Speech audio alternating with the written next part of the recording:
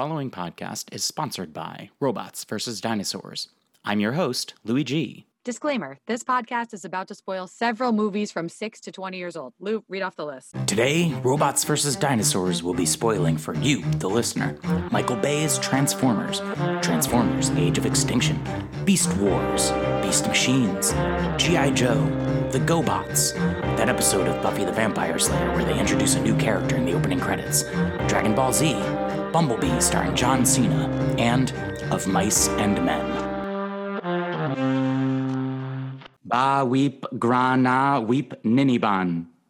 Ba weep grana weep niniban. Hello and welcome to Robots vs. Dinosaurs, the podcast where we watch a movie every week and try to determine which one is cooler, robots or dinosaurs. I'm your host, Louis G, and with me as always is my co-host, a new co-host every week. This week, I have my friend and robot enthusiast, PJ Mancuso. PJ, why don't you tell the listeners what movie we're going to be talking about today? We're going to be talking about Transformers the movie, 1986. That's right, the 1986 animated Transformers movie, which some saw as a conclusion to the animated series, although there was at least one more season afterwards. That original animated series is often referred to as G1 Transformers. This movie is seen by a lot of fans as the official ending of the G1 Transformers, for a very big reason that, of course, is a spoiler that we're going to get into. It is something that happens very early on in the movie. This podcast assumes that you've seen this movie or that you're familiar with Transformers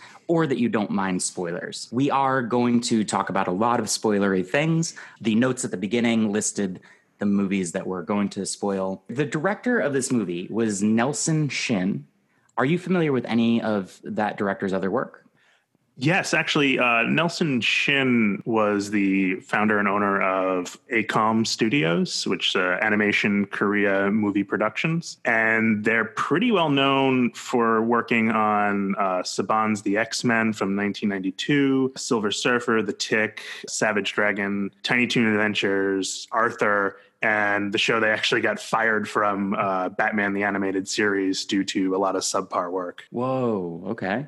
Nelson Shin, ACOM Studios. In animation, a lot of times there are two studios working on the same project.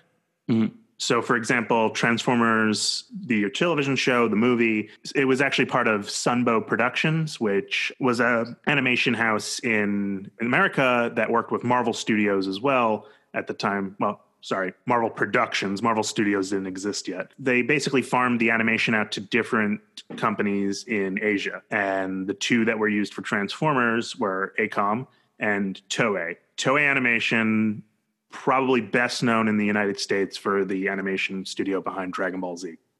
So how did this movie go, or how did Transformers go from the series to this movie? So funny enough, completely product line driven. They were going to be changing out the current lineup of Transformers that were available in market, in Toys R Us, in whatever toy store you went to at the time. In order to do so, they wanted to have a nice transition between season 2 and season 3 that kind of wrapped up a lot of the characters' stories. I guess wrapped them up in body bags in some cases. a lot of people went out unceremoniously. Some off screen. Yeah. I don't know if I wrote down a list of like Autobots I'm really concerned about that I don't know their fate, like Cliffjumper and Jazz. I guess they make it. Those two make it. They do. Okay. Yeah, they're at the end. They're saved by Daniel when he saves Spike from the acid tank. Yes. Okay. Daniel's hero moment when he's in that contraption that somehow doesn't break all of his bones when he transforms. I think about that a lot. Oh my gosh. I think about how much I want to own that suit, even if it did break all of my bones and turn them into jelly. So yeah, you mentioned the toy line was really the biggest, the updates in the toy line, new toys, new characters coming out. PJ, I am, if I'm not mistaken, you're a Buffy the Vampire Slayer fan? Are you a Buffy fan? No, actually, that's a blind spot in my fandom. Okay. The Joss Whedon products I mostly know are Firefly and the last 4 seasons of Angel. Okay. I think because they led on to SmackDown, or SmackDown came on before Angel. I forget exactly. Without spoiling it exactly, there is something that happens in one of the later seasons of Buffy the Vampire Slayer where the season begins. You get the opening credits sequence, and there's a new character in the opening credits sequence that they act like has always been there.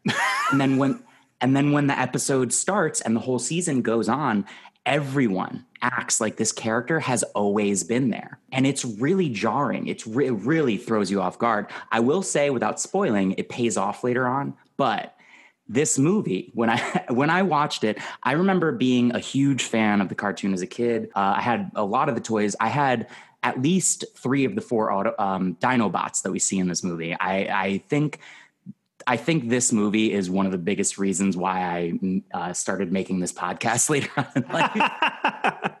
But there are characters in this movie that they just introduce like, yeah, no, these guys have been in Autobot City forever. These guys have been on the Ark forever. Like Ultra Magnus or Hot Rod. Yes. Or if I'm not mistaken, Cup. Was Cup introduced before the movie? No, Cup, Springer, RC, they're all new for this movie as well. We've had a time jump so now there's Daniel, and Spike is an adult. The movie actually does a big time jump too. It's the far off future of 2005. The year of the Great Cybertronian War, 2005. We all remember that. Oh, I remember it distinctly. It was what a time to be alive. Wasn't that the same year Marty McFly rode a hoverboard? Oh, was that? No, it was because I remember the whole like we should be dressing like this and where are my hoverboards. I will say though, the new characters they introduce, they do a really good job of individualizing them. They're actually some of the starkest characters in all of Transformers, in my opinion. Springer is actually like one of the robots that I kept coming back to. I was like, this guy keeps getting these really great moments. He seems to have some sort of back history with RC that's implied, but like not really explicit. There's some really interesting stuff with Hot Rod and Cup that I liked too. I think that was a great idea to introduce both of those characters and to pair them together the way that they did. It's so funny that you mentioned that, because this was, I did 2 rewatches of this movie. To prepare. And for the first time, I noticed 2 things that I probably should have noticed 20 years ago, but I didn't. And they were actually involving Cup and Hot Rod. Funny enough, Cup has a gimmick of telling war stories. Yep. They set it up where, he tells a story. Grimlock, one of the Dinobots, is very interested in hearing his stories. All the Dinobots love his stories. Tell Grimlock about the Petro rabbits again. Which is actually of a Mice and Men reference. Is it? Can you expand on that a little? Oh, geez, I got to find that. We can come back to that. I'll write that down. Yeah, one sec. Cup's storytelling sequence of where the shuttle is drawn from the novel of Mice and Men, complete with Grimlock in the Lenny role asking Cup to tell Grimlock about the Petro rabbits again, which I think might have been along the lines of tell Lenny about the rabbits again, or something to that. Yeah, man.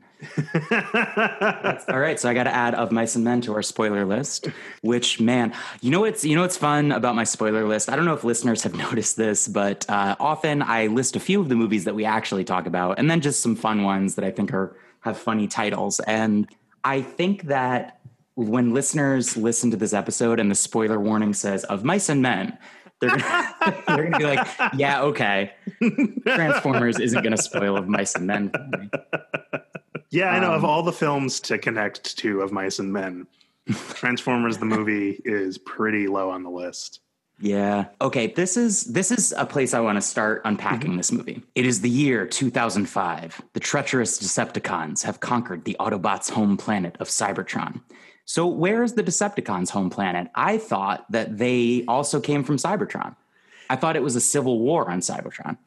Yeah, that line has always kind of thrown me for a loop. Being a big Transformers fan, a lot of different continuity floating around. Even at that time, there was a Marvel comic that was out and the television show. The television show was a bit more on the kid-friendly side, and the comic was a bit more mature. In both of those both the comic and the television show, it was a civil war. And it's funny for them to say, like you said, at the beginning of this movie, the Autobots' home planet. So I guess that assumes the Autobots lived on the planet and kicked the Decepticons out, or what? I guess maybe it's like saying, had things gone differently in U.S. history, the rebels have conquered the home country of the Union. Yeah. And it's interesting with the Decepticons, because later media will have far more complex background behind the Civil War that they have. I highly recommend IDW's comic run prior to the current run, actually, that had such a fun cast of characters and put people in the forefront, but had a wonderful backstory behind Megatron, how he turned into a despotic Decepticon. But in this case, yeah, it's something along the lines of the Decepticons were a political insurgency within the planet of Cybertron, and Autobots and Decepticons. God, now I am confusing my continuities. We're two factions on the same planet. So I guess in this case, the narrator will be pushing forth the notion that the Autobots are the true rightful owners of Cybertron.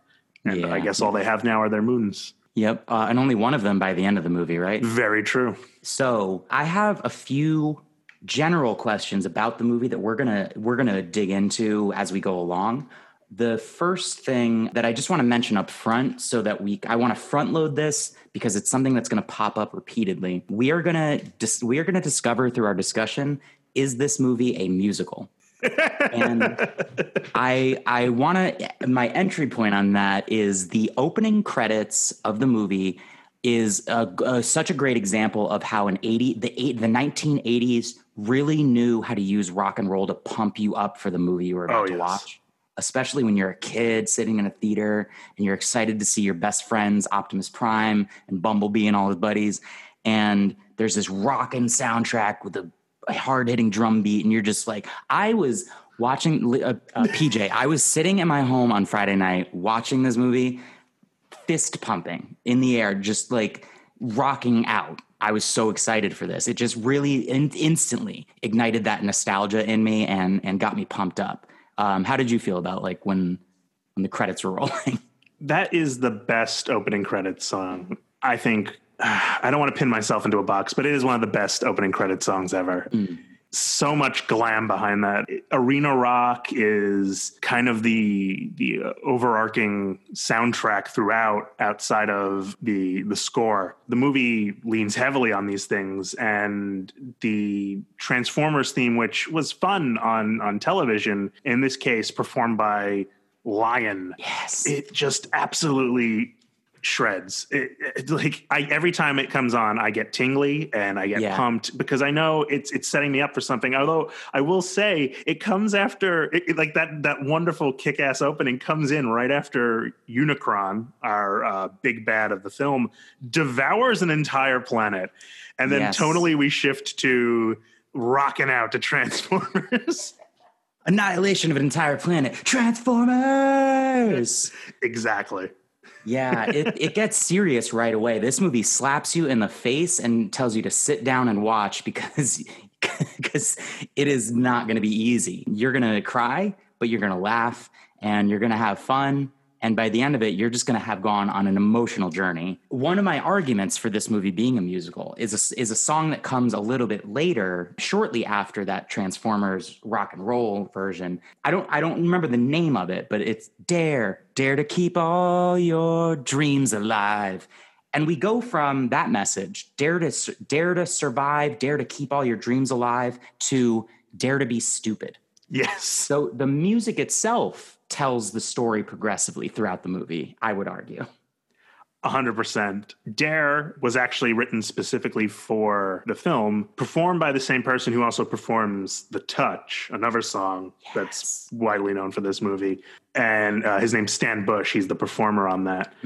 The touch actually not written for this movie at all. It was written for a movie called Cobra and didn't end up getting used in that. And so they picked it up for this. And whereas Dare to Be Stupid is performed by Weird Al Yankovic. You kind of go, okay, where does Arena Rock and Weird Al Yankovic fit in? And they kind of meet somewhere pleasantly in the middle because of the score that's around the film as well. But I think, and you can correct me if I'm wrong, Dare to Be Stupid is the strongest argument for this movie being a musical. How so? I'd love to hear your argument on this. Yes, I think from what we see on screen, the characters actually can hear this song because they're dancing to it at some point. And it's very much choreographed to this song. And I guess maybe we could... we could argue that the Junkions, perhaps, they're in this scene, are playing the song. They do live TV. They do specifically speak only in sound bites from television commercials. Yeah, we talk TV. Eric Idle playing the lead junkie on there, actually, from Monty Python. Can I ask you, just for our listeners, if they're not familiar with this, can you give us like a brief explanation of the difference between diegetic and non-diegetic? Yes. The simplest of explanations would be diegetic music is music that the characters are aware of happening and being known to them. So we hear it as an audience, but the characters also hear it. Whereas in a lot of movies, you'll have licensed music or other songs played in the scene that don't actually get heard by the characters. They are unaware of them. It sets like a city location, like, crash in on LA and you hear I Love LA played by Toy Story composer. Randy Newman, yeah. So smash cut, we cut to LA. We hear I Love LA by Randy Newman. The characters are not aware of this being played around them. Whereas diegetic music, I think a good current example of that would be in the current season of Umbrella Academy. 3 of the characters put on the twist and dance to the twist, and they are very aware that the twist is playing. I agree with you, PJ, that the robots dancing to the music is very solid evidence that it's diegetic. My theory is that, and the movie, I feel like the movie lays the groundwork for this pretty well, that the Junkions, are they called Junkions? Yes, Junkions. Wheeljack, is that the main Eric Idle's name? No, he is Wreck-Gar. And no, Wheeljack is an Autobot. Wheelie is the little rhyming bot that they meet on Junk Planet. Okay. Yes. Friend find, look behind. Friend find, look behind. So Wheelie, funny enough, in the comic is a bit of a badass at times. I remember distinctly him sniping a Decepticon and saying something along the lines of, "Wheelie not scared, war is declared." Oh, wow. Dark. Yeah. So Wheelie, the Junkions, Wreck-Gar, my theory, I think this is supported by evidence in the movie, is that they are literally playing a Weird Al recording, and that's what they're dancing to.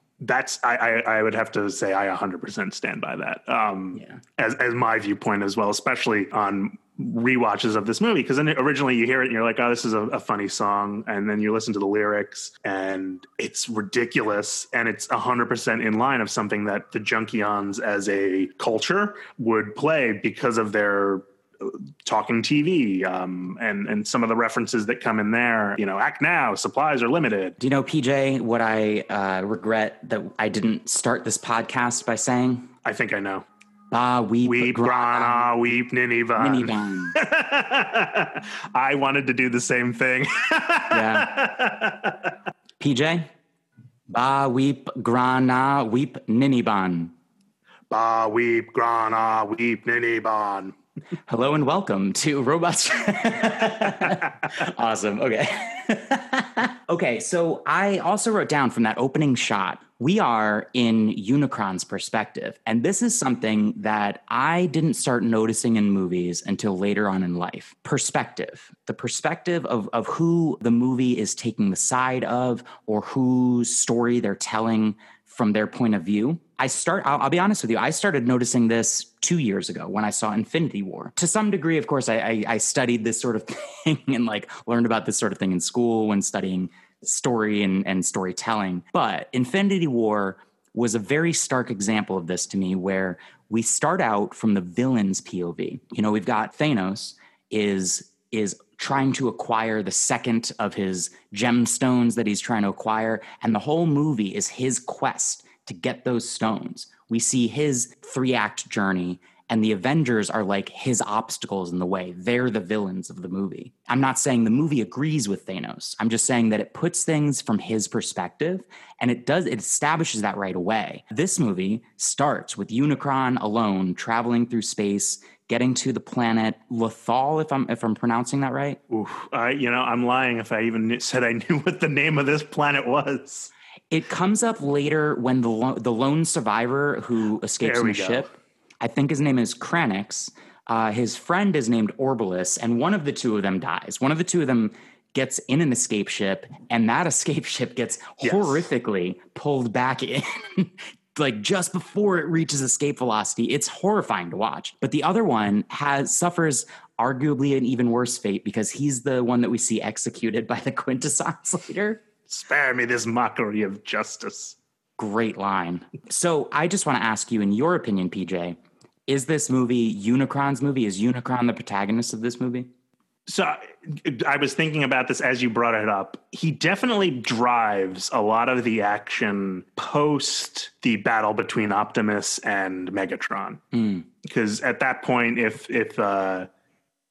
Unicron does not become involved in the story, we then have a transition of power between Optimus and Ultra Magnus, and Starscream and Megatron because of the results of that battle. And then we don't have anything else other than the war continuing the way it does, just with Starscream in charge and Ultra Magnus in charge. Unicron becoming involved throws a third party essentially into this, and he gives. Well, I mean, do we want to actually go into? I feel like we're kind of dancing around an elephant in the room here in the beginning of the movie. And that is the results of the battle between Megatron and Optimus Prime. Oh, sure. Feel free to. Going back to the idea that this movie was a send-off for a product line. At the time, they didn't know how attached people had become to these characters and how important they were to their daily cartoon watching for children and for those who enjoyed the show. They just thought of it as a product line. Which is evidenced by how little Bumblebee is in this movie compared to how much he's in the show. 100%. Bumblebee has the smallest role in this movie, and he doesn't come back for a very long time. Doesn't have much dialogue either. They they figured they were just updating a product, the toy line. Because at the end of the day, Transformers, G.I. Joe, a lot of the cartoons in the 80s were designed to be 30-minute commercials. Right. For toy lines. So they decided, let's send off our lead toy, Optimus Prime, and our lead villain, Megatron, in a pitched battle that is one of the best choreographed fights ever. They shockingly, especially for the time in American animation, kill Optimus Prime. Yeah. And he doesn't die like in the battle. He dies slowly after the battle, in a very emotional, very human way on his robo-hospital bed. Yeah, on a robo-hospital bed, surrounded by his friends, with a kick-ass lighting effect on a computer panel. You're kind of like, did they really just kill Optimus Prime the first time you watch this film? And kids are crying, and this is actually one of the reasons why the film is actually a bomb. It doesn't do well in the box office. It changes up things that they do for later films. In the G.I. Joe movie, they pull back on killing off Duke because of this. Because Duke clearly dies in that movie, and then at the end they throw in, and Duke's going to be okay. We could add G.I. Joe to the spoilers list. Not surprising for two Hasbro toy lines. Yes. We might also spoil GoBots if you're concerned about that. Psykill, Leader One. I don't know if I know enough about GoBots to actually spoil it. I don't either. They were just part of the transforming toy crazes of the 80s. Yep. You're absolutely right that this movie introduced a lot of new characters to sell toys. Did they have the concept of triple changers in the toy line before this? Because we see, I think, Blitzwing, and I believe Springer is also a triple changer. And Astro Train as well. Oh my God, Astro Train. I could spend this whole podcast talking about Astro Train. He's a train that transforms into a space shuttle. Yeah. Astro Train. It's what's on the box. Yeah. that is, yeah, it's what's on the box. That's perfectly said. Blitzwing and Astro Train, I believe, are already around at that point. Springer is a new character for the movie. In fact, he has probably one of my favorite lines in this movie when they're fighting the Decepticons at Autobot City. He picks up a shell and he goes, "I've got better things to do tonight than die." Yes. Oh, I love Springer. I remember that line. I forgot that was him. I love this character. There's another reason I love him that this might be a good time to unpack it because it kind of goes hand in hand with this Optimus Prime thing. In the cartoon, I've seen Optimus Prime completely dismantled. I've seen him shot up and smoke billowing out of him. And he's always been repaired. They've always found some energon and a welding torch and put him back together and brought him back. And along with every other Transformer that happens to. So when he dies, I'm doing air quotes, when he dies in this movie, I'm like, all right, Optimus is going to come back. And spoiler for the cartoon series, he does. But by the end of the movie, he's still dead. He's permadead. And it's even more baffling when Ultra Magnus gets exploded and easily put back together. The movie really picks and chooses who certain types of damage permanently affects and who are just temporarily inconvenienced by it. I have a direct quote from Flint Dille, who was listed on the credits as story consultant, actually one of the writers on the film as well. And he said, "Ultra Magnus was not canceled from the product line and therefore could be repaired." Are you serious? Yes.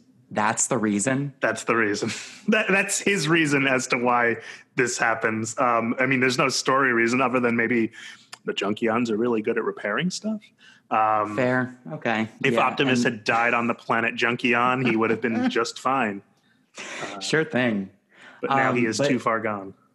But this is, as we've said a couple times in different ways, this is a war, capital W, 3 exclamation points, war. They do not pull punches. There are moments in this that I was really surprised by. So when Autobot City is transforming, they're shutting it down, they're putting it on lockdown because the Decepticons are invading. There is a moment when it's Hot Rod and Daniel are trying to get back to the city. Yes. Springer and RC, and I think Cup is with them, are like trying to, they're activating a panel that's going to close. And RC is like, well, what about Hot Rod and Daniel? They're still outside the city. And Springer's like, yeah, there's no time. Sorry.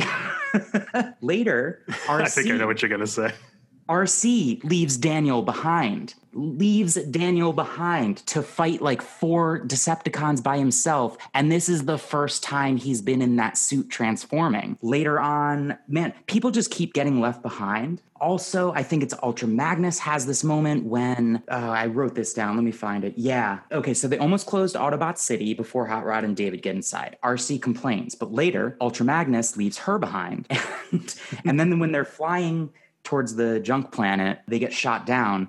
I forget who says this, but Cup and Hot Rod just bought it. And Ultra Magnus's response is, Springer says that. Yeah. Ultra Magnus's response, do you remember? I do. I can't deal with that now. Can't deal with that now, yes. It's Robert Stack, right? Robert Effin Stack, who most people, I think our age, know from Unsolved Mysteries voiceovers. Mm-hmm. Played Elliot Ness on The Untouchables, went on to do a very funny role in Beavis and Butthead Do America, where he's an ATF agent who orders cavity searches for anybody and everybody. But in this, he sees his two of his most important lieutenants getting shot down, and his response is, "I can't deal with that now."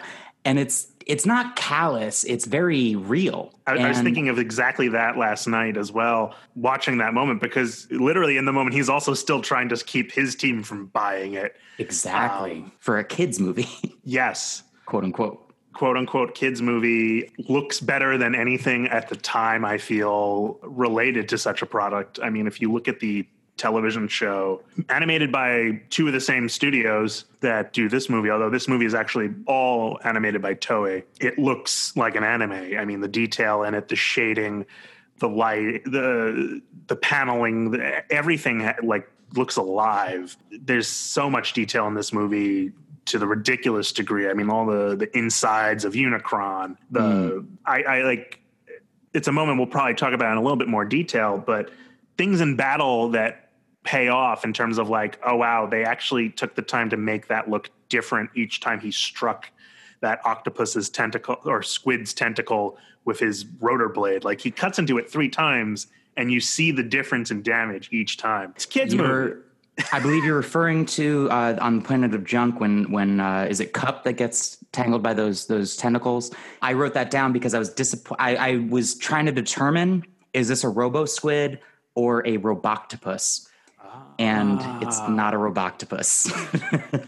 Much better. But robo-squid is still cool, but man, that roboctopus is just more fun to say. And amazingly, that planet has robot everything: robot fish, robot sharks, robot judges, robot fish eating smaller robot fish. Yes, it's. I have a general question that I think I want to check in every once in a while when we talk about a character, which is what is the point of this transformer transforming? For example, Unicron, or any of the Dinobots. Especially Grimlock. Why, when you have a bipedal form where you have access to all your weapons and any direction you want to fire them in, what do you need to transform for? So Grimlock, if we want to focus in on Grimlock and Unicron, Grimlock, he's a robot who is a dinosaur. And when he is created, he is not given the same level of intelligence as other Autobots for some reason. The same with the rest of the Dinobots. They are given limited intelligence. Like, I mean, like if you look at it in the show, the Dinobots are impossible to control sometimes in terms of the way they act. And they're basically used as a hammer against anything possible. And so why Grimlock, why he king, why he transformed from robot into dinosaur when he is a robot who can fly? It's because dinosaur is his natural state. And he is a robot dinosaur, and his robot is his alternate form. PJ, this movie is a perfect movie for us to explore what this podcast is striving to answer, the 2 big questions this podcast is striving to answer. What is a robot and what is a dinosaur? PJ, what is a robot? So this is actually a question I've struggled with a lot in my life. Not something most people would, because robots are very important to who I am as a person. I love robots. I love everything they're about. I watch a lot of other stuff that have what people might say, wow, cool robot about. Gundam being one, but Gundams aren't a robot. Gundams are a mech because they're piloted by people. To me, a robot is a autonomous, somewhat sentient being, especially in the Transformers case, that is robotic. It's basically a robotic life form that has the same drives, the same willingness as a human does in this case. I mean, the Autobots. Sorry, go ahead. No, the Autobots we see mourn death. It's not just another thing turning off. It's not a car breaking down. It's a friend. It's a loved one dying. That's a really good point. You consider robots living things. You consider them. Yeah, I do too.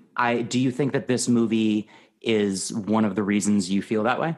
100%. When you close your eyes and you just imagine a robot, or if somebody says the word robot, is something from this movie an image that springs to mind, or do you have another sort of iconic robot image?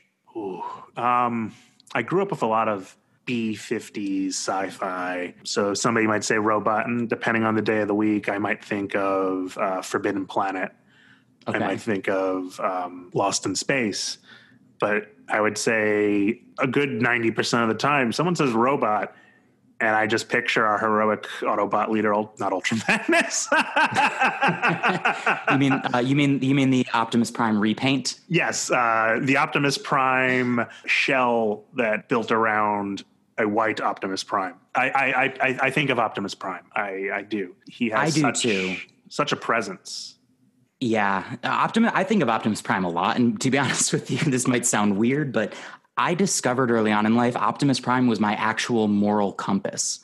I'm not making this up when I say there have been moments in my life where I've thought, what would Optimus Prime do in this situation, and is it the right thing to do? Because he is, you could call him one note, you could call him kind of simplistic, but his dedication to honor, to compassion, to doing the right thing at all costs, even if it's at a great personal cost to him, his lack of ego, everything about him is just very admirable in a leader. He's a great example of leader and somebody that you can easily follow because you know they make the right choices, even if you aren't sure what the right choices are.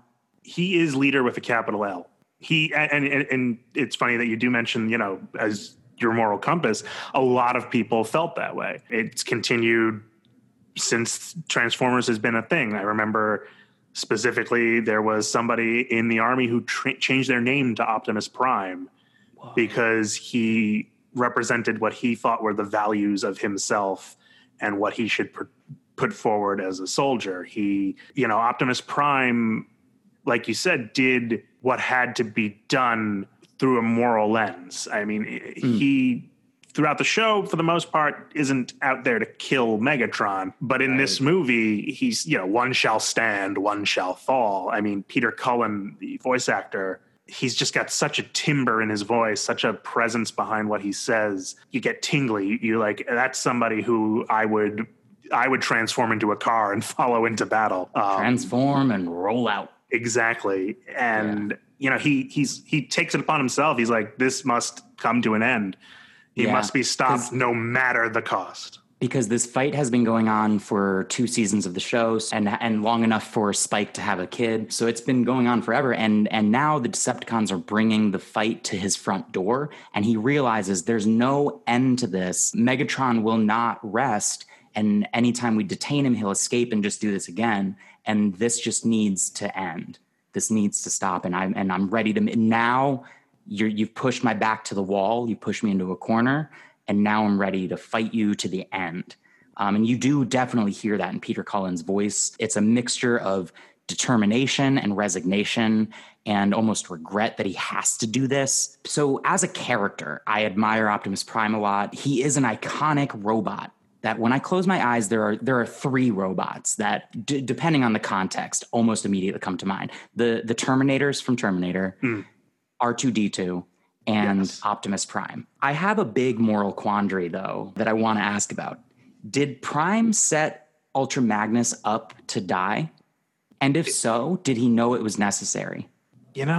There's a lot of the idea of fate and destiny in this film. Unicron talks about it at his very last breath. And there is an underlying sword in the stone theme underneath this film, where when Prime goes to hand Ultra Magnus the Autobot matrix of leadership, he drops it. And the person who catches it is Hot Rod. Everything lights up brightly. We have this musical sting. He then hands it over to Ultra Magnus. And in the sense of Prime has died, Ultra Magnus is kind of this in-between because Hot Rod has not yet been, he hasn't yet, I guess, earned or even begun to tap into his own potential to become the leader of the Autobots. In terms of whether, I guess to answer your question, though, to answer your question, is he set up? Yeah, I think maybe. Like, do you think Prime knows Ultra Magnus isn't actually the one who will inherit the Matrix, but he needs to be the torchbearer for now. He needs to be the one to carry it until Hot Rod is ready, because he sees Hot Rod's potential early on. Yes, especially because Ultra Magnus is presented to us, and this is his first appearance, but he's presented us as this warrior, this leader who is probably more of like a battlefield leader as opposed to an overall leader. He might be like a company commander as opposed to a general. And I think deep in my heart, if Prime had been able to have a conversation with Magnus where he said, listen, I'm going to give you this thing and you're going to have to sacrifice yourself. I think Magnus would say, okay, I'll still do it. I believe that. And not to say that, you know, I mean, it's almost like the cult of Prime at that point. There's definitely in Transformers fatalism that is also present in Terminator, funny enough. No fate but what we make. So Unicron is basically Robot Galactus, and it eats planets. Are the planets that it eats robots? From what we see, he only attacks 2 planets that we see attack. Well, 3 technically. A planetoid with a moon. He attacks the opening planet, which is all robots, and then he attacks Cybertron's moon, which has robots and Spike, and then he attacks Cybertron itself at the end. And so far, all robots. Does that mean he exclusively eats robots? I'm not 100% sure.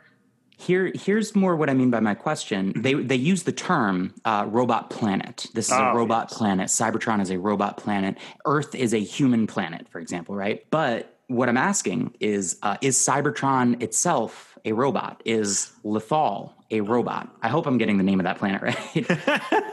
Are the planets that he's eating, that Unicron is eating, are they themselves robots that contain robot inhabitants? I'm tapping into too many different Transformers mythos. I know that in one series, the planet itself has life to it that is like powered by something. Sparks are created by the planet, and the Transformers themselves are given life by the planet. Right. Their bodies are built, but they house a spark that was created by Cybertron. So I think they are indeed almost living, in a sense, planets, living as much as the robots living on them are. Yeah. I believe that the planet itself has a purpose that it is programmed to do, which is to sustain the life on it. And I think it's further evidence that they themselves, the planets, are living sentient robots, because when Unicron eats them and consumes them, it seems like he's churning their parts into his parts. There's a process where he's not just obliterating them, he's assimilating them. Yeah. He is Borg. We are Borg, right? Yeah. He breaks these things down in such devastating fashion and remorselessness. Because he opens it. It's akin to cracking open a can of tuna for him. You know, I am eating for my sustenance. If something happens to be living here, sorry. Well, who created Unicron, and what is Unicron's ultimate goal? I don't know. There probably is an answer to this. There is an answer to this. Which I don't personally know. I'm sure that like the comics or some of the source material has gone into this, but just based on what we're given in the movie, do you have any speculation? Like, does the movie give us enough to speculate on that? No. The movie just, Unicron shows up and it's like, this is a planet-sized robot that eats other planets. And other than that, we know that he is almost unstoppable from the get-go. I mean, he rolls up on, what was the name that you, Lithone? Yeah. So for anybody that's been screaming at their speakers, that planet is Lithone. I think I've been saying it Lithon, or Lethal, but it's Lithone maybe. Yeah, Lift One. Lit one, yeah. Oh, Unicron certainly lit one up on them. He did. He decimates them. And yeah. And I guess going back to, I guess maybe tying this into your question earlier about, is this Unicron's movie? I don't know if he is the protagonist.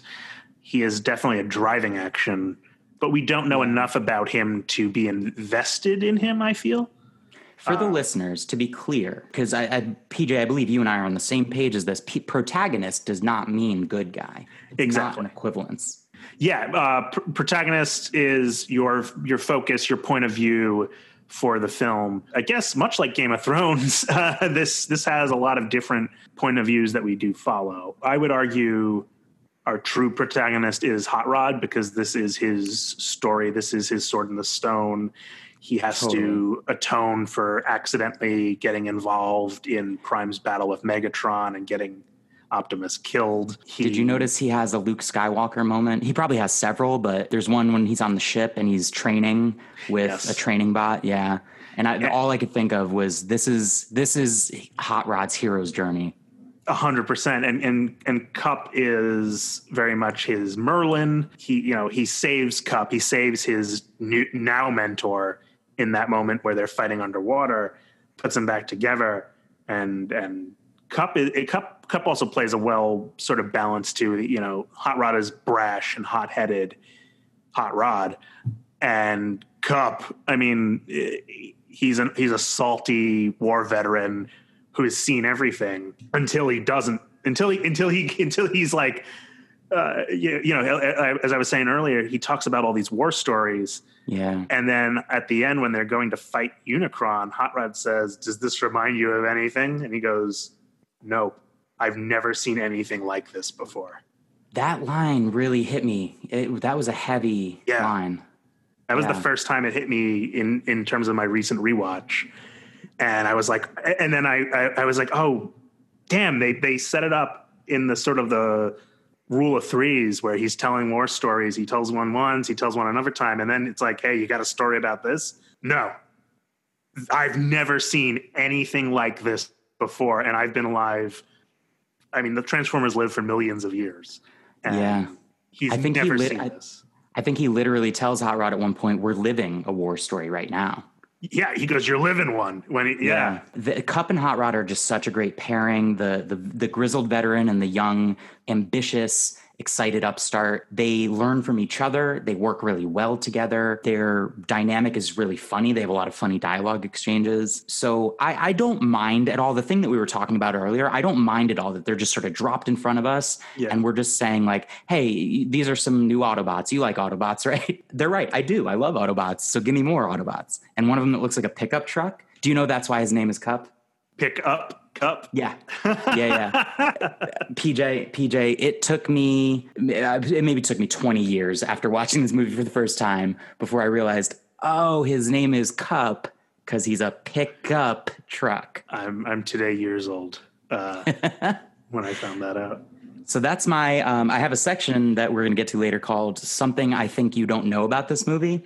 And that is, I think, a really solid one for me. I have one more big question about Unicron. Yes. Unicron, to me, visually, looks like the Matrix of Leadership itself when he's in his orb form, when he's in a sphere planet form. Do you think that's deliberate? Yeah, I mean, aesthetically, he has the same sort of source of light in the center. He is spherical. He has these bounding lines around him similar to the handles that are on the Matrix. I don't think it's a mistake or an accidental coincidence. A lot about this movie is very deliberate in design choice, in lighting choice. Nelson Shin talks about in the commentary, he lit scenes specifically in different colors to represent the different energies, the different factions, the different people, like even the laser beams that shoot out of the weapons of the Autobots and the Decepticons are color coded. Just like in Star Wars, right? Exactly. And so the good guys are red, the bad guys are green. Yeah. And I think in this case, the good guys are orange and the bad guys are purple. I highly doubt, and it could probably be looked into a bit more, but I highly doubt, in my opinion, that it's a mistake that they have a similar appearance and one is the end of the other. The Matrix is what destroys Galvatron. Wait, sorry, not Galvatron. Jesus, too many Trons. Unicron. I do want to talk about Galvatron at some point. I love that you said it's like one is the end of the other. There is a repeating theme in multiple Transformers iterations. Beast Wars and Beast Machines go into this. I remember being a teenager and being obsessed with Beast Wars or Beast Machines, and both of them. And there is a line, Megatron gets to this like third or fourth final form after he's become a Transmetal and then a Transmetal 2. And he is hooked into this whole like tapped directly into this energon in the center of the planet Cybertron. And he says, I am the Alpha and the Omega. Yes. And this is something that comes up a lot in Transformers, the beginning circling back to the end and creating a new origin point and the story sort of repeating itself. I have a wild theory about Unicron. Would you like to hear it? I really would. It's supported by what we've been talking about, though, and his similar appearance to the Matrix of Leadership. I believe that the Matrix of Leadership, I believe this is actually supported in the canon, that it's what created Optimus Prime. I think he was originally a everyday robot named Orion Pax. And correct. He was granted leadership abilities. He was granted more capability, and he was upgraded by the Matrix of Leadership because it saw his potential. And I think the Matrix of Leadership itself is indiscriminate. It granted him this power because it saw his potential. And Unicron is someone that started out as a potential Optimus, a potential leader, and his version of amassing army or getting followers was to literally assimilate followers. So he misinterpreted what the Matrix of Leadership wanted him to do and maybe perverted it into his own interpretation. And so his quest is like Galactus. He goes around the galaxy, assimilating other robots into his form to make him bigger. And ultimately, you could argue, his goal is peace. His goal is to have a peaceful universe, because the Autobots and Decepticons are waging war forever against each other, and Unicron is trying to achieve unity. I don't support this, but I'm but I'm saying I think that's his philosophy. Much like its philosophy. I shouldn't say his. It's its philosophy. And much like Galactus, he has heralds as well. He deputizes several former Decepticons and reformats them. And like you said with Optimus and the other good quote unquote good guys in the film, they're transformed through the power of the Matrix, whereas the Decepticons are transformed through the power of Unicron's wizardry. So they're given power from a source that is on a mission of unity/destruction, and the Autobots are given power from something that is about unity as well, till all are one. Till all are one, yeah. The Hindu philosophy of Brahman, right? I don't know. Is that the case? Is that? It really is. I learned about, I should not sit here and try to sound like I'm an expert on anything involving Hinduism, but I'm showing my complete negligence in knowledge on this point. What to be clear, what I'm positing is that Transformers borrowed from Hindu philosophy, not the other way around.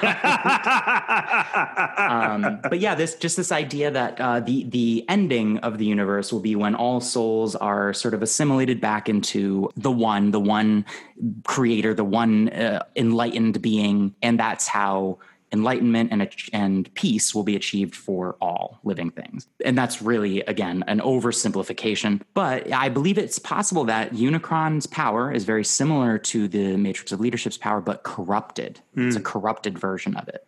I like your theory. PJ, I have another question about whether or not, or about the definition of robots. Megatron, at some point, has Hot Rod. It's when they're fighting in Unicron's belly, and he tries to choke him to death. Yes. Why?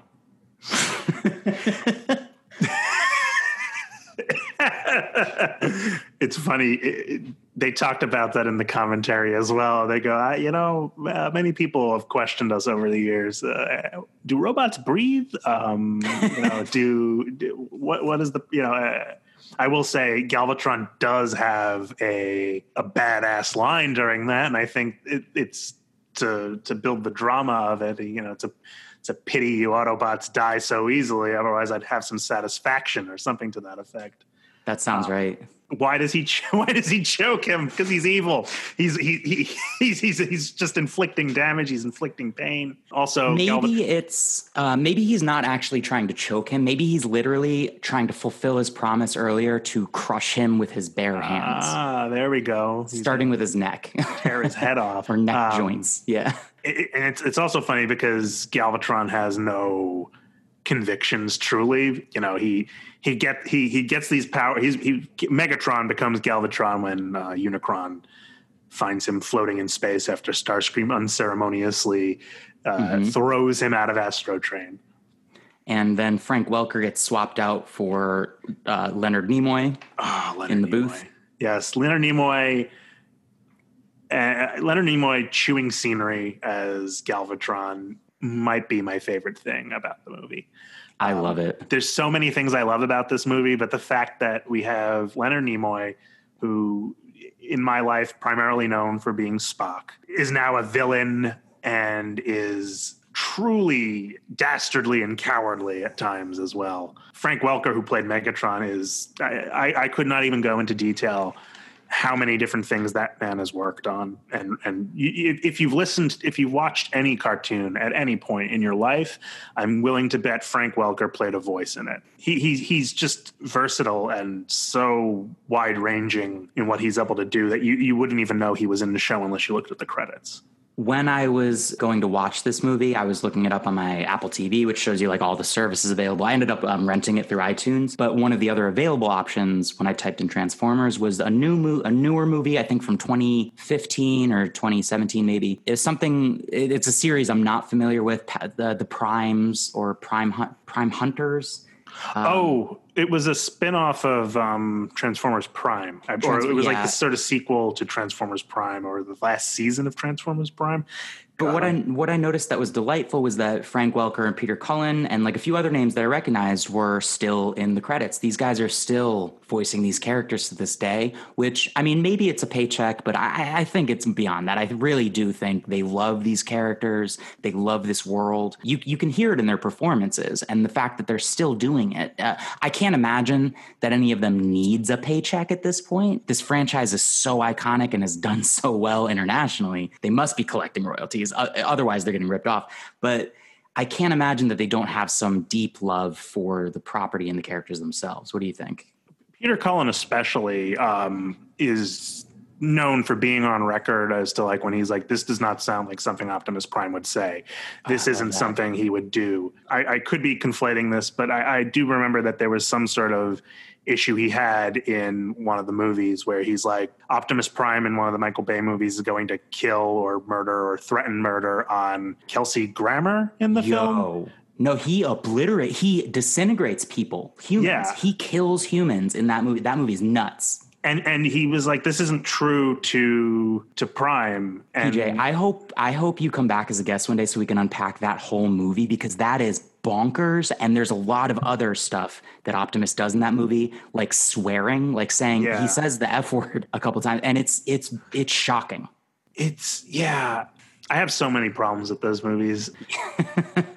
But and like, you know, Transformers the movie 86, a lot of my love for that film is nostalgia based, but it's also, it's better than it has any right to be, honestly. And it holds up. I would argue it holds up. Especially for, like we said, a movie designed to end a product line and start a new product line. It could have been the simplest thing that was created, but they put so much effort into this visually, storyline wise, character development wise. Do they pick up the ball and run with it in the following seasons? Not so well. And I think this movie is also why, like at the time it wasn't a hit, but it resonated with people. It stuck with fans, and it's a good reason as to why Transformers is a very big property again as it is now. I mean, in the last 10, 20 years, Transformers has come back big with the toy line and different animation properties, the movie franchise. And I think a lot of that rests on the back of Transformers from 1986. Yeah. I have one quick question before we move on to the next bit. Obviously, no one calls Soundwave unchrasmatic, but PJ, I have to ask you, why is Soundwave so cool? It doesn't make sense that Soundwave is cool. I think he's cool. I've always thought he was cool, but looking back, I'm like, he's a cassette player. When he transforms, he has to like be stationary. What makes Soundwave so cool? Is it just the voice? I think it's a combination of voice and appearance. He almost kind of looks like the Decepticon logo. He has such an amazing voice effect. also Frank Welker, which is similar to his Dr. Claw voice from Inspector Gadget. When I close my eyes and I picture a robot, I see Optimus Prime. But when I'm like imagining what a robot sounds like, it's Soundwave 100%. Oh yeah. Like the voice, the portrayal, it kills it. He looks cool too. He's got a missile launcher on his shoulder.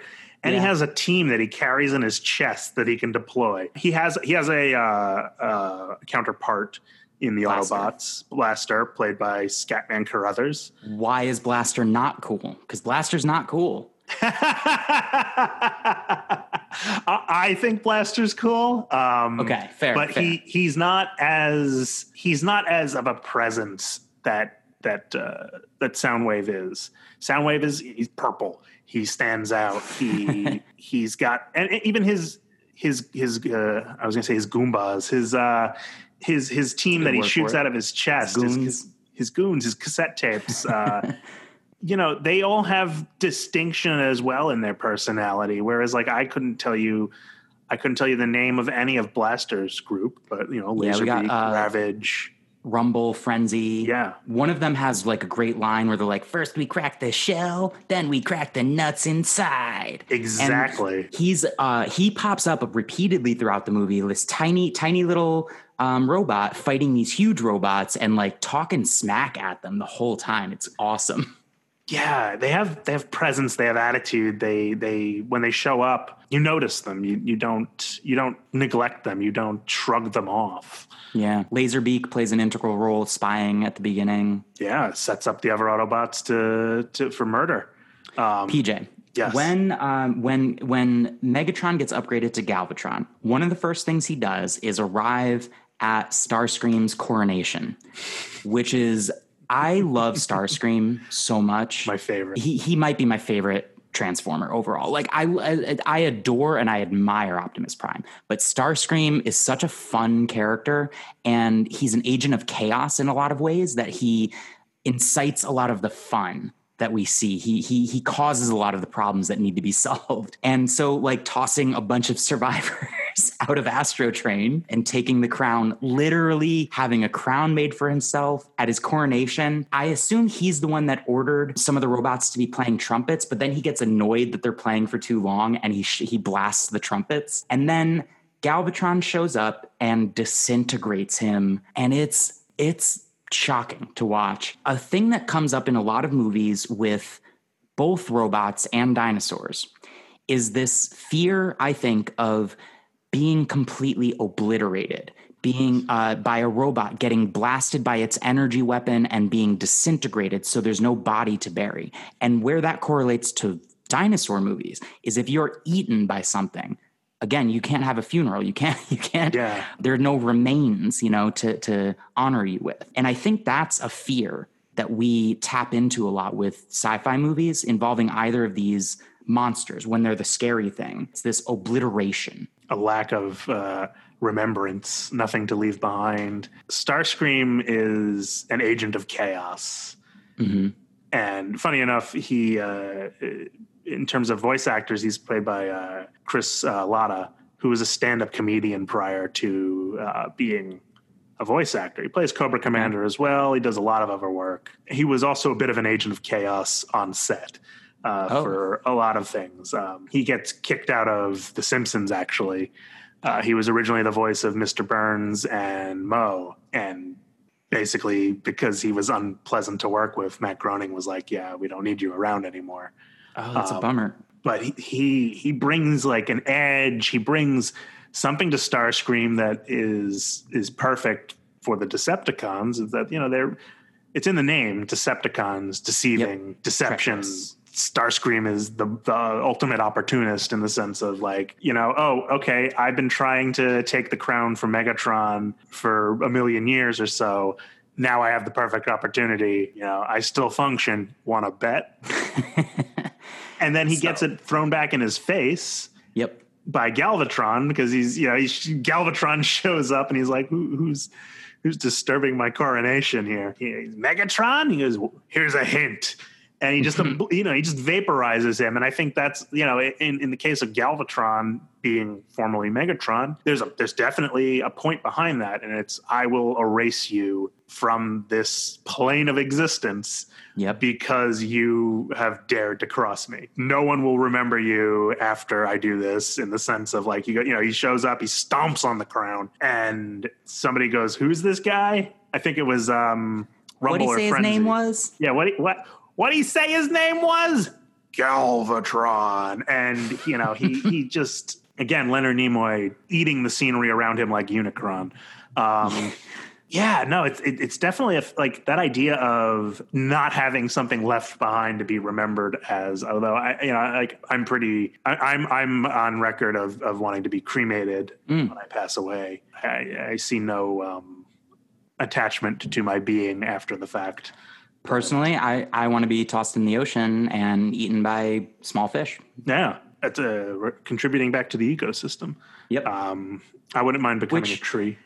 You know what? I said I didn't support Unicron earlier, but I just said that I want to be assimilated into the planet. So, so maybe I need to do some self-reflection. Where are the facts, Lou? Where are the facts?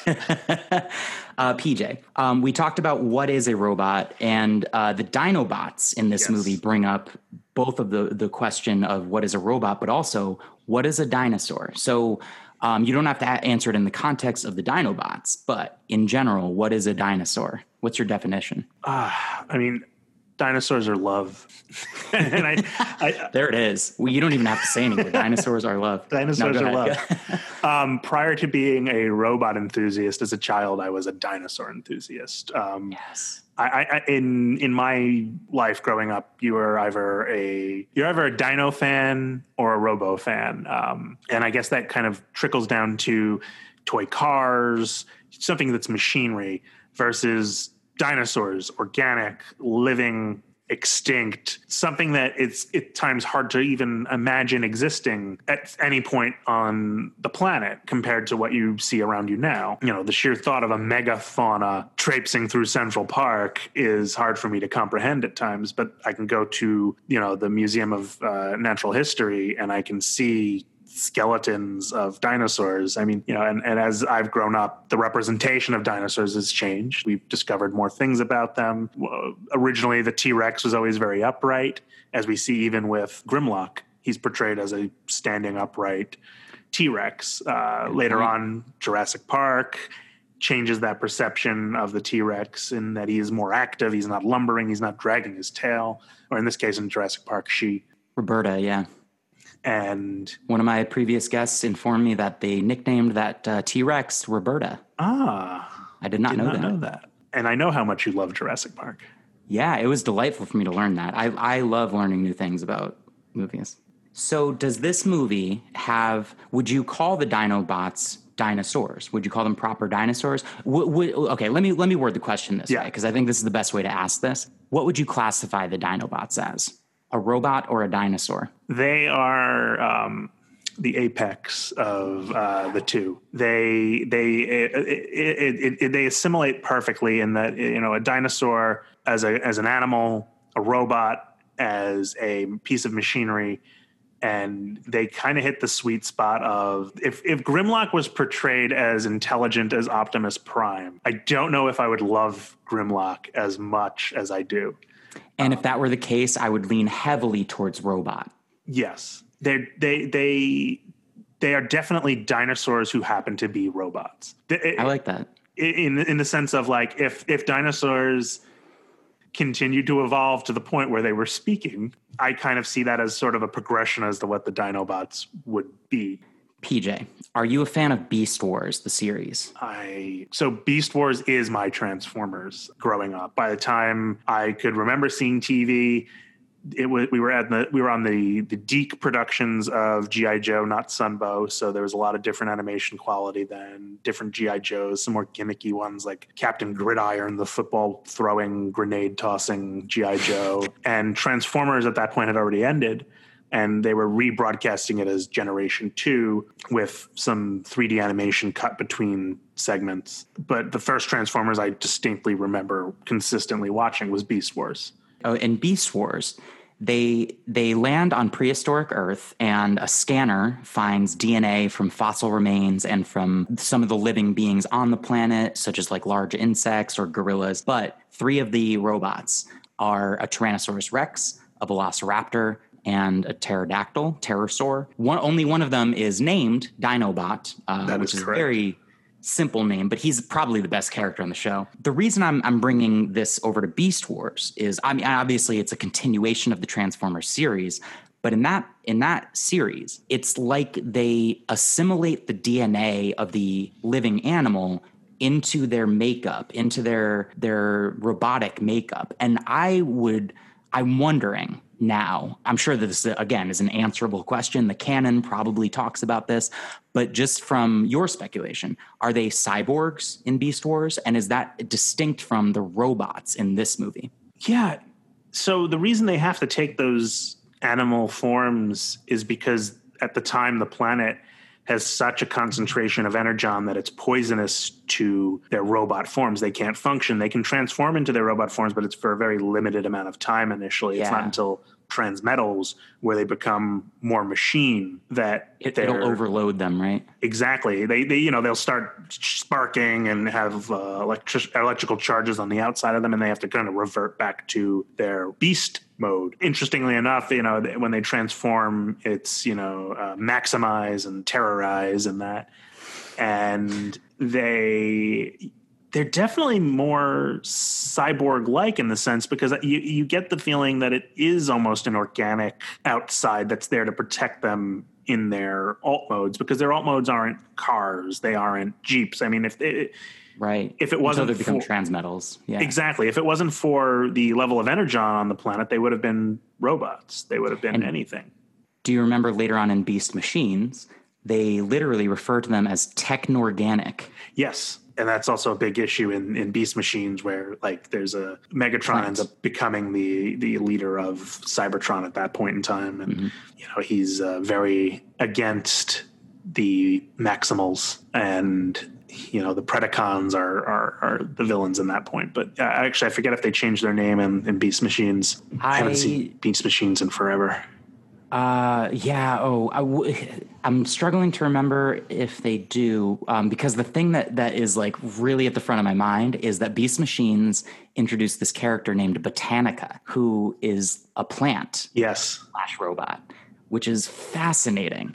I think unequivocally we have answered this episode has answered that robots, in order to be a robot, it has to be considered a living thing. It has to have some degree of sentience. And I think if there's probably somebody screaming at their speakers right now who's, maybe a robotics engineer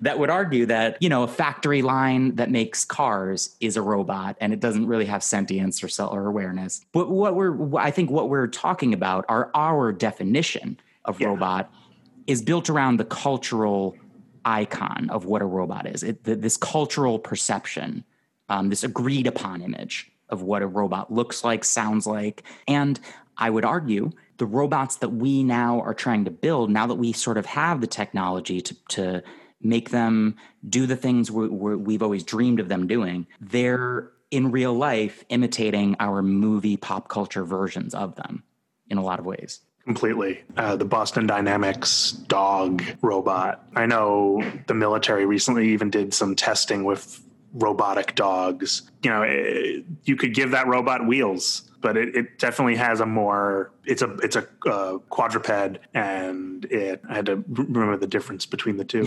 It's a quadruped, it moves, it has a personality almost to it. Like you said, yes, there are definitely robots that build cars, but I'm not going to go to the theater and watch an hour and a half long movie of a robot arm that moves a door into place to be welded against a car. I'd watch maybe a documentary on that, but is a car a robot? Some people will give their cars personalities. I want to go back to your previous, what you said at the beginning about a Gundam. Gundam is not a robot, it's a mech. And I think a car is a mech. Yes. If you think about it, like you're inside of it, you're at the controls, and you're basically using those controls to propel yourself. Like it's like your external exoskeleton that you're sitting inside of, you're strapped into it. Oh, side note, do the Autobots have seatbelts? It was the 80s. Nobody had seatbelts. Yeah, there's a moment when Daniel's riding in Hot Rod and he is leaning forward, hands pressed up against the windshield. And I was just like, oh man, that's the worst place you want to be if Hot Rod hits something. Yeah. No, they have no seatbelts as far as I can tell. Yeah. They weren't built with safety in mind. But they were built with seats though. Yes. So, okay. Well, they used to project holographic people into their seats so that they could, deceive people to blend into the backgrounds around them when they were first on the planet. But PJ, even on Cybertron, before they ever come to Earth, some of their vehicle forms have seats and cockpits. And I wonder if the comics ever go into that. They're more than meets the eye, and they are more than meets the eye. Yeah. Okay, we are like the Quintessons. We are going to cast down our judgment on robots and dinosaurs. I'm including them both in this movie. On previous episodes, we've covered Jurassic World, Fallen Kingdom. We've covered Big Hero 6. Those were movies where it's very clear we're talking about robots in one, we're talking about dinosaurs in another one. I think it's fair in this movie for us to judge both robots and dinosaurs. And what we need, PJ, what I need is, as my guest, I want you to tell me if this movie is a +1 or a -1 for the representation of robots and also for dinosaurs. Oh, I was going to come in and say that it's a +1 in both to me. As a viewer, Grimlock and the Dinobots have charm to them. They bring a comic relief at times. Yeah, there's a bit where Slag knocks down a door and he takes a moment to say, "Excuse me." Exactly. Or when Devastator slams one of them in the head, his eyes comically bounce out of him. And actually, let me double check which Autobot that is, because if I don't think say it's Sludge. I believe it's Sludge. I think you're right. So he hits Sludge and his eyes comically pop out of his head and go back down. Yep. And then on the other end, this movie is 100% wow, cool robot. Especially the new characters that are added in. They're very flashy. They're very colorful. Cup being the exception of flashy, but he has personality. Grit. Yeah. RC. And even Blur, played by the guy who would voice the Micro Machines commercials. Oh, good pull. Like, he's actually talking at that speed. He's not sped up in a studio. He is John Machida, and he was found from a FedEx commercial originally. He held the Guinness World Record for the fastest talker for a very long period of time. Like, he would talk in 586 words per minute. Oh, wow. I believe Eminem recently broke that record with Rap God. Wait, really? Yeah. Okay. No, so. Sorry. I had no idea. I can fact check that real quick, but I think I heard that's accurate. That Eminem holds like a land speed record for words per minute in that song "Rap God." I'm just gonna fact check that real quick. Yeah. And so, who gets the +1? The robots or the dinosaurs? To be clear, they can both get a +1. Oh, great. No, then 100%. It's a +1 for both of them. Especially Grimlock steals my heart. He shows up. He saves the day several times. They kick ass, and yet they're fun. They're funny. They're cute. They have a charm to them. And then the rest of the robot cast, not to say that they're not robots, but they are our dinosaur representations here.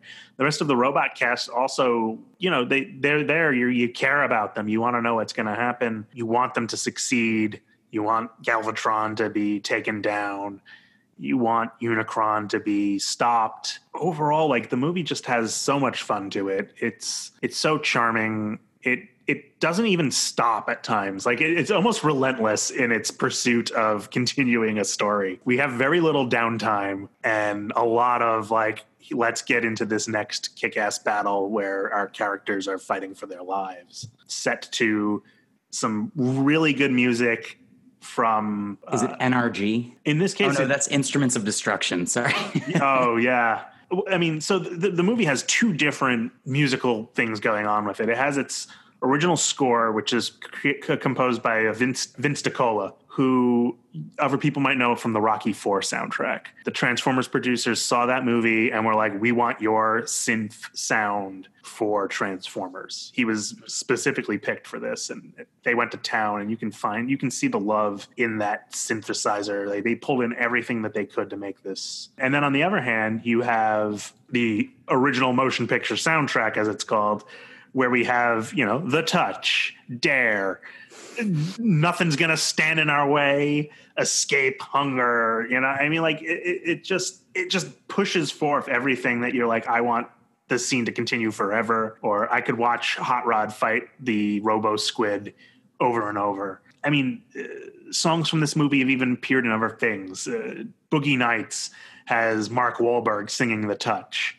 Bumblebee did a diegetic reference to this. Ah, yes, you're right. Oh, Bumblebee. When Bumblebee, the car, is trying to urge Haley, is it Haley Atwell? No, that's not the actor. When the car is trying to urge the main character to do the cliff jump, it plays "You've Got the Touch" on the car radio. Yeah.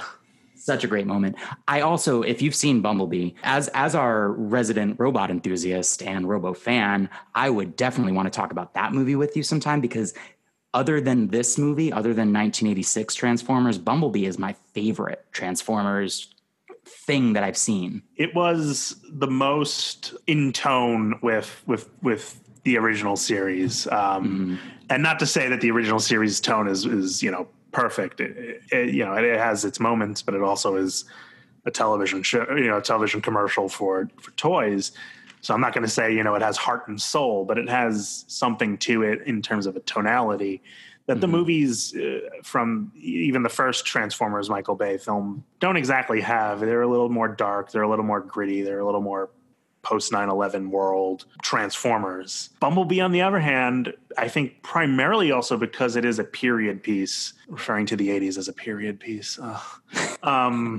Somebody yesterday, I was out with a friend, said a movie was a period piece set in the 90s, and I said, please do not refer to the 90s as a period piece. But it's a good point. I believe that's a good descriptor for it. Okay, for those of you keeping score, so far in our podcast, robots have a score of +5, dinosaurs have a score of +4, but that is only because we've reviewed one more robot movie than dinosaur movie, so they're potentially tied. But that's the current score. Here, before I go on to my two bonus questions, which I don't know if you even knew about. I hope these are a complete surprise. Before we go on to those, I just want to ask, do you have any one last really cool thing that you might have in your back pocket, something you think I don't know about this movie? So there's a couple of lines in the film that don't seem in line with a children's cartoon show.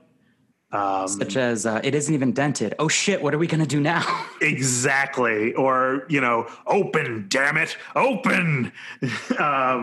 You might go, what, who said that this should be in the script? Who decided that we should have these lines? Someone who knows what war is, I think. Well, the true reason is that they wanted it to be a PG-rated film. Otherwise, it potentially would have been a G-rated film, even with the level of violence it has, because it's robots and not human beings dying. They added that line with Spike yelling, "Oh shit," because they wanted a PG rating so that it didn't just show up as a children's cartoon film. That's an interesting marketing strategy, because you'd think that they'd want the most broad appeal possible. You'd think that they'd want to draw in the core audience, kids who are going to get their parents to bring them to the movie more than anything. But something that we talked about earlier is if you're one of the first kids that goes to see this movie in the theater, and then you go back to you go to school the next day and you tell your friends Optimus Prime died, that might discourage them from wanting to go see it. Yeah. Especially, at the time, a lot of, movies are marketed by word of mouth and advertisement. So if you show, there's a story of a child who locked themselves in their bathroom for 2 weeks after finding out that Optimus Prime had died. pretty sure that child was me. I may have blocked that memory out, but yeah, it's a weird, like, tonality wise, the movie definitely is more anime than American children's animation for the time. Yeah, there's no other property I can think of where we get Cockney Samurai. Yeah. It's a little all over the place. And even, the first few times I watched it in my teens, because this movie, as I said, this movie I discovered later in my life, later in my youth, I should say. I didn't find it when it was originally broadcast. I was 0 years old. So I was born the same year Transformers, the movie, came out. Mm. And so by the time I watched this movie, I was desperate for more robots, more mecha, more anything. And at the time, there was an anime magazine that was covering this film's re-release on DVD and VHS at the time. Just the stills alone, I was like, this does not look like a Transformers rerun I've seen on TV. This looks like something else. Hmm. And the love that went into this, it was a team of 400 animators that worked on this film. It's a hand-drawn film. You see it. You see their efforts. Yeah, I mean, there's, of course, it's a handmade animation, so there's mistakes here and there, but like primarily it looks better than most films that would have been out at the time for children's property. I mean, short of being a Disney movie or maybe a Bluth production, like, Fievel Goes West or something like that, the care that went into this. And actually, in fact, at this point, we haven't even sort of tipped into the Disney resurgence that comes about with The Little Mermaid. Yeah. Little Mermaid is 89. And at that point, we have other studios that have popped up because Disney has started to not produce as good a quality of an animated product. It's why Don Bluth creates his own studio. Yeah, I was going to ask, do you feel like that motivated, this movie in particular motivated Disney to step their game up? Because after this, we get this golden age of Disney. I think I might be biased because I grew up in the 90s. Yeah. So Aladdin, Beauty and the Beast, The Lion King these are like masterpieces in my mind. These are the Disney movies I first think of when I think of Disney. Yeah. So I think I have some bias, but I think it's also easy to argue that each one of those is truly a masterpiece. And in addition to that, like the success that they had, the songs that they produced, I mean, at that time, by the time we're in Lion King, we've got Elton John singing songs on the movie. And, from there we have Phil Collins doing Tarzan and all of that. Yeah, and this movie itself brought in some heavy hitters like Robert Stack, Judd Nelson, who's just coming off of The Breakfast Club. Yeah. And his incredible fame in that. And Eric Idle, Leonard Nimoy, Orson Welles. Yes, the other elephant in the room that I think we missed bringing up, Orson Welles' last recorded performance is Transformers the movie. Yep, final on-screen appearance. Yeah. Actually, another movie came out in 87 that had been filmed prior to this. That was his last physical appearance. But this was the last piece of work that he What movie did. Was that? I can fact check it. Yeah, give me a second. I can find it. Also, I just want to circle back real quick to something I just updated. The John Moschitta Jr., the Micro Machines guy, yes. His record is 586 words per minute.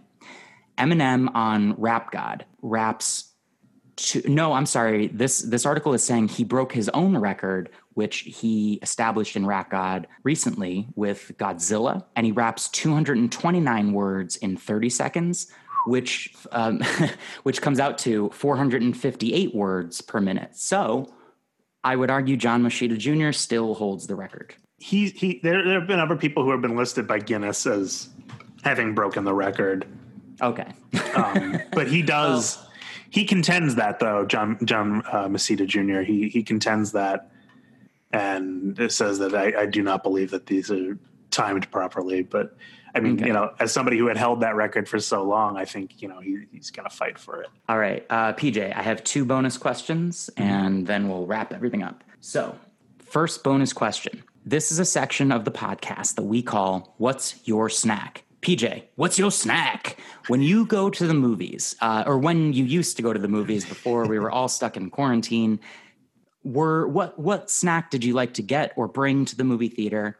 And now that you're watching movies at home, do you do the same snack, or do you have different snacks, or do you not snack? I am a big popcorn aficionado. I love popcorn so much. Just everything about it. I know it's like the quintessential movie snack, but outside of the film, outside of the movies, I eat popcorn. I ate popcorn watching this last night. Awesome. Would I dump a box of Raisinets into popcorn here and there? Yes, I've been known to do that. I like M&Ms with popcorn. I like the chocolate and salt. That sounds good. Yeah, no, I'm definitely a popcorn guy. Awesome. Okay, so whether you go to the movies or at home, you like popcorn. Me too. I'm a candy fiend, and my movie candy is Sour Patch Kids. And I opened up a bag of Sour Patch Kids while watching this movie on Friday night, thinking I was going to have self-control. And at some point when I was taking notes, I looked down and the bag was empty, which tells you how much this movie drew me in and put me back in the mind of my child self. And I just had so much fun with it. So good. PJ, my last bonus question. If we were to replace any 2 of the actors, or let's say, since this is an animated movie, characters in this movie with Whoopi Goldberg and Danny DeVito, would that improve the movie, and how would you cast them? I would definitely say that there's a couple of people who are in line for these roles. I would say that Cup is a shoo-in for Danny DeVito. Oh, wow. Inspired choice. And like just especially if I picture it as Danny DeVito as Frank from It's Always Sunny in Philadelphia as Cup, it's pretty terrible, but at the same time, amazing. I'm picturing Danny DeVito as all of the Sharktacons. They do have in robot mode, a similar stature. Yes. Yeah. And a similar stature and surliness. Yes. Ba weeb, grana weeb, ninny ban, followed by snacks, followed by attacking. So where are we casting Whoopi? Whoopi, I would love to say Whoopi would be Hot Rod. Okay. In that, the way they play off one another. My gosh, yeah, Hot Rod and oh my god, that'd be a great combination. Whoopi as Cup Whoopi as Hot Rod and DeVito as Cup. Yeah. The only other parts I would maybe say that they could potentially be it would be funny would be as Danny DeVito as Optimus Prime and Whoopi Goldberg as Megatron. Yes. How amazing would it be if when Megatron gets upgraded to Galvatron, suddenly his voice is Whoopi Goldberg instead of Leonard Nimoy. Which, you know what? There's a Star Trek crossover there. Yes. What's her name on Star Trek? I have to admit, I'm not as huge of a Star Trek fan as some people. What's her name? Guinan. Okay. Yeah, she's introduced in Star Trek: The Next Generation. The 10 Forwards bartender has. I don't know if she has. I'm trying to remember. She has empathic abilities, but she becomes very much like a counselor, in the sense of like a person's bartender being their counselor. Like she's a moral compass at times for people. Picard goes to her for advice. She unfortunately only gets one movie appearance in Star Trek, which is Generations. By the time First Contact is made, she's no longer involved in Star Trek. But that does mean that she appears with Leonard Nimoy, right? No, Leonard Nimoy's not in Generations. It's really showing how little I know about Star Trek. He does show up in several episodes of Next Gen, but I am not 100% sure if Whoopi Goldberg is in any of those episodes or if they even share a moment together. I want to be clear. People have probably already thrown their phones across the room. I don't dislike Star Trek. I like Star Trek. I'm just ignorant of it. I love Star Trek. I'm actually running a Star Trek Adventures role-playing game at the moment. Cool. I grew up with Star Trek. As much as I grew up with Star Wars, I'm one of those people who's in the middle of it. I have no preferred. I watch them for different reasons. If I want to watch something actiony, I'll watch Star Wars. I want to watch something that's a little bit more cerebral, I'll watch Star Trek. Or unless it's the J.J. Abrams Star Trek films, then they're basically Star Wars. Do you know what, this might be a controversial statement, but do you know what my favorite Star Trek is? Is it Voyager? No. No, it's the Orville. Oh, no. Oh, Orville. Oh. Listen, I think the Orville captures Gene Roddenberry's vision of future because what's the glob's name? Yannick? I have actually not watched any of the Orville. PJ. I know. Listen, I've fallen off of Seth MacFarlane over the last few years. I understand. I understand you might have an aversion to it, but give it a chance. It is fabulous. It is a wonderful show. So there's a character, Yaphet. There's a character named Yaphet. I'm reading the description directly off of Wikipedia right now. An amorphous, gelatinous, shape-shifting engineer. He looks like just a glob of goo. Just sort of oozes around, but like they treat him like he's just a normal crew member. He just turns wrenches. He like has a romance with another crew member. It's this really like casual representation of aliens, and a very diverse integrated crew. And it mixes humor and thought-provoking ideas of utopia and this peaceful future, this scientific exploration focused future. Anyway, this is not the Orville podcast. I do wonder if Yaphet's name is a reference to Yaphet Kotto, who was in Alien. Oh, good call. Maybe it is. Very likely. Cause Seth MacFarlane is really good at references, especially deep cut references to things. Yeah. Okay. Well, we have talked about this movie for quite a while, and I could talk about it for hours, but PJ, do you have any final thoughts on Transformers 1986 before we wrap up? If you're looking for a wonderful time that is in a wonderful 90-minute time frame, it's actually probably a little less than 90 minutes. Something to just put on and entertain yourself with. Transformers the movie is the place to go. You get robots, you get robot dinosaurs, you get some A-list actors chewing the scenery in Leonard Nimoy. You have Orson Welles' final performance on final recorded performance. Someone to Love was the film that was released 2 years after he died. You have Judd Nelson, like you said, coming off The Breakfast Club. And then you also have characters like Springer, who, again, killer one-liners in this film. Hot Rod and Cup being a wonderful duo who play off of each other so well in a mentor-mentee relationship. It's just so much fun. It's the definition of like a wow, cool robot movie. I love that phrase. You said that phrase a few times. Wow, yeah. Cool robot. It's something that I've learned recently in my rewatching of a lot of Mecha right now. Yeah, like it's just bright colors, awesome scenery, beautiful animation. I've said it before. And maybe it sounds like I'm punching down at the film, but it's better than it has any right to be. Yeah. It could have been something so less than what it ended up becoming. It could have been a 90-minute toy commercial. It really could have been, but there's love in this film. There's love in the work that went behind it. It just shows on screen. The direction, the lighting, the colors, the presentation, the music. It's very well thought out. Like, I mean, some people might think that the songs are thrown in haphazardly. They're definitely, the action is choreographed to these songs.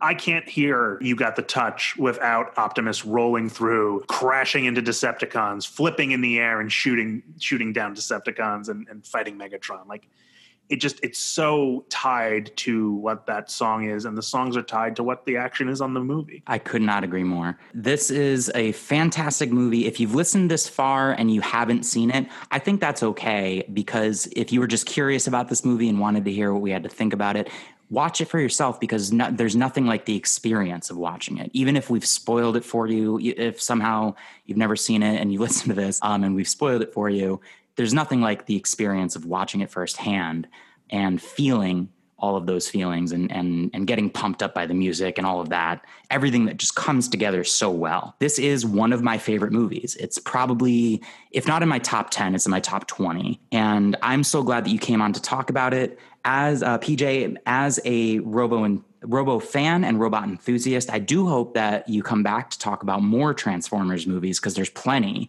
for us to talk about on Robots versus Dinosaurs. Coming up soon, we are going to talk about Tammy and the T-Rex. We're going to talk about Theodore Rex, which is by the same director as last week's My Science Project, director Jonathan R. Betuel. So I said earlier, we've reviewed slightly more robot movies. Dinosaurs are going to have their shot to make a comeback here in the next couple episodes. All right, PJ. Sorry, the poster for Theodore Rex just popped into my head. Yo, that's a movie where when I get to the Whoopi Goldberg DeVito question, it's going to be interesting. Do we recast Whoopi or do we keep her where she is? And when we add in DeVito, where does he go? I'm excited for that one. That's amazing. All right, PJ, anything that you want to plug or promote before we say goodbye? Ba weeb grana weeb niniban. Ba weeb grana weeb niniban. Well, PJ, until the next time you come back on Robots versus Dinosaurs, or Till All Are One. Till all are one.